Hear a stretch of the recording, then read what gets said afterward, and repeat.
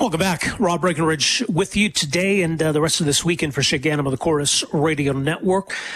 Certainly there's been a lot of conversation as of late around vaccines. The conversation earlier this year was, how does Canada get more vaccines? Once we got enough vaccines, it was a question of, well, okay, how do we ensure that there's uptake?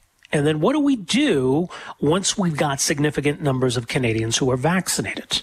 Alberta, like other provinces, have linked the easing of restrictions to vaccination rates. Alberta hit that threshold way back on July 1st, feels like a million years ago now, where we ended all restrictions.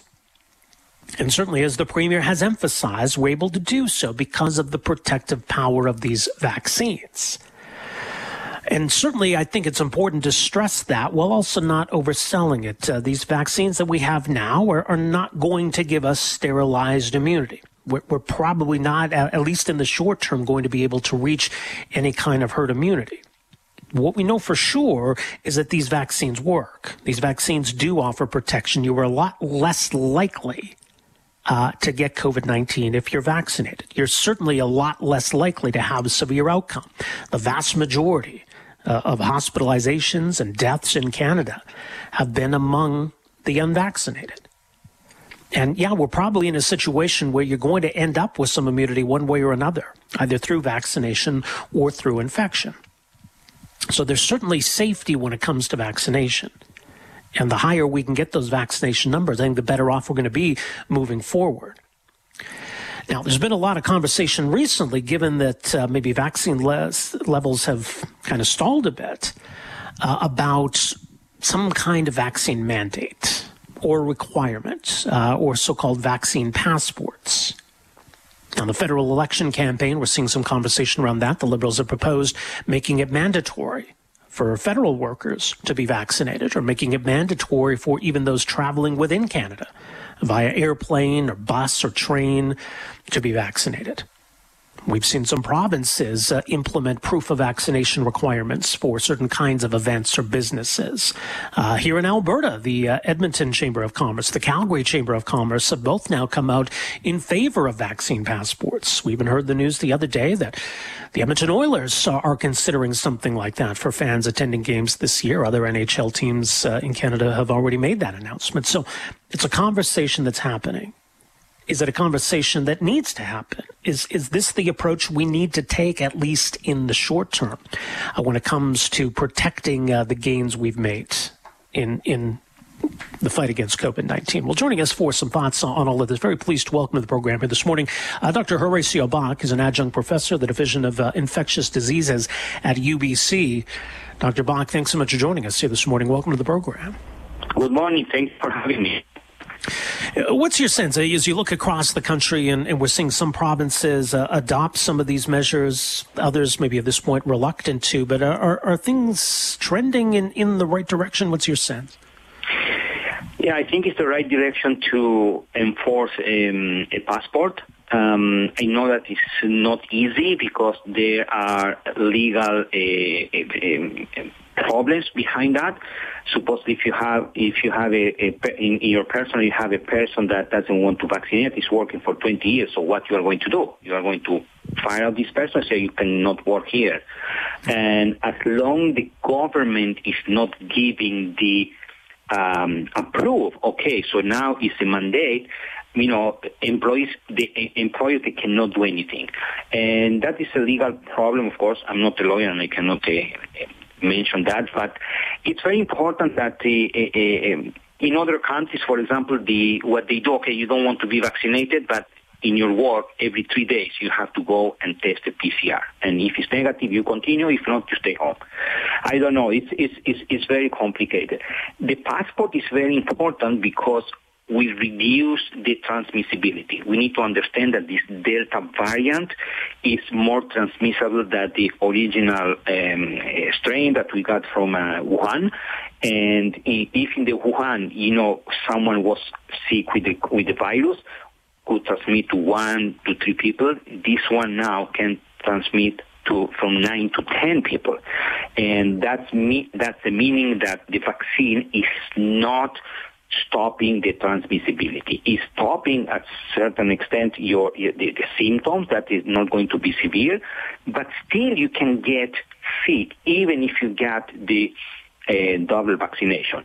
And another point I want to raise here is related to kids, because kids below 12 years old, they are not vaccinated and they are very vulnerable.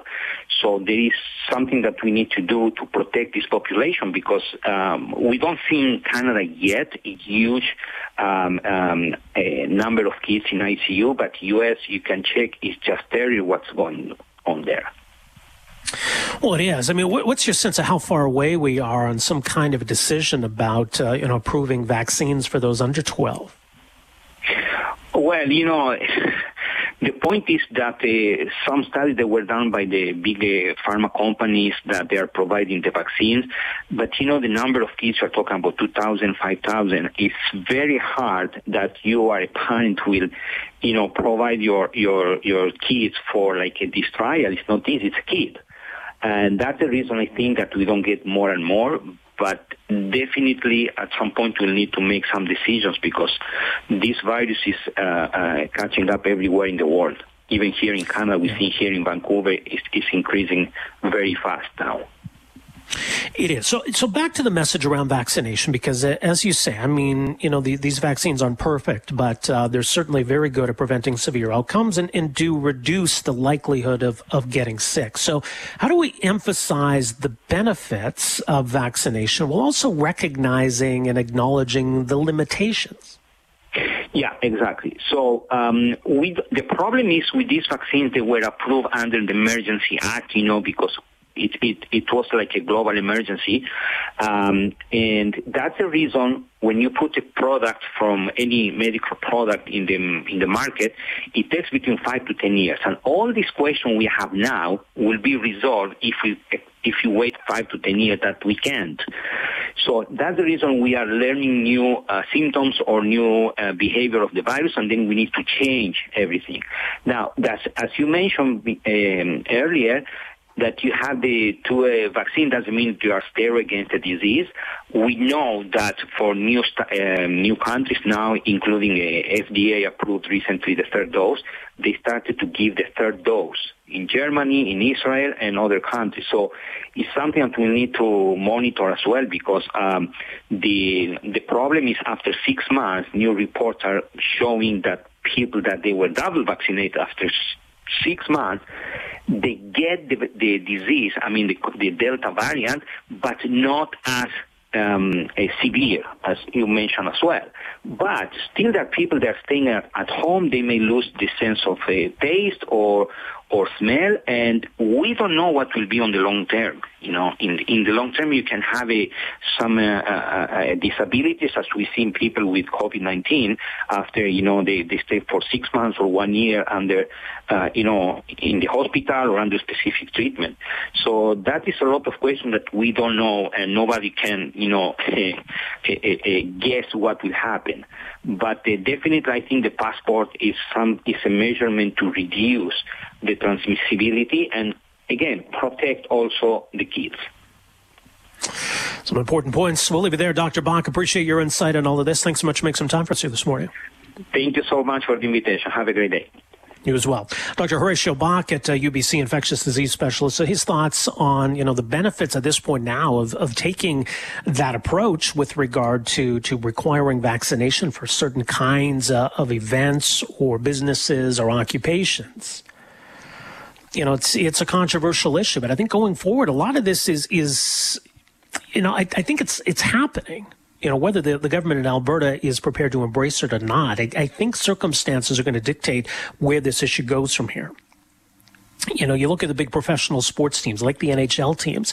There's no way they're going to go into another season without fans in the stands. So there's no way that, the live music industry can sustain for the shutdown. There's no way that nightclubs and bars can shut down again, or even indoor dining or gyms, right? We got to avoid that. I think ultimately we're going to get to a point where, the proof of vaccination requirement might be the only way to avoid that. So whether the government decides we're going to go down this path or whether businesses feel that they're the ones that have to do it themselves, I don't know. It kind of feels like things are going in that direction.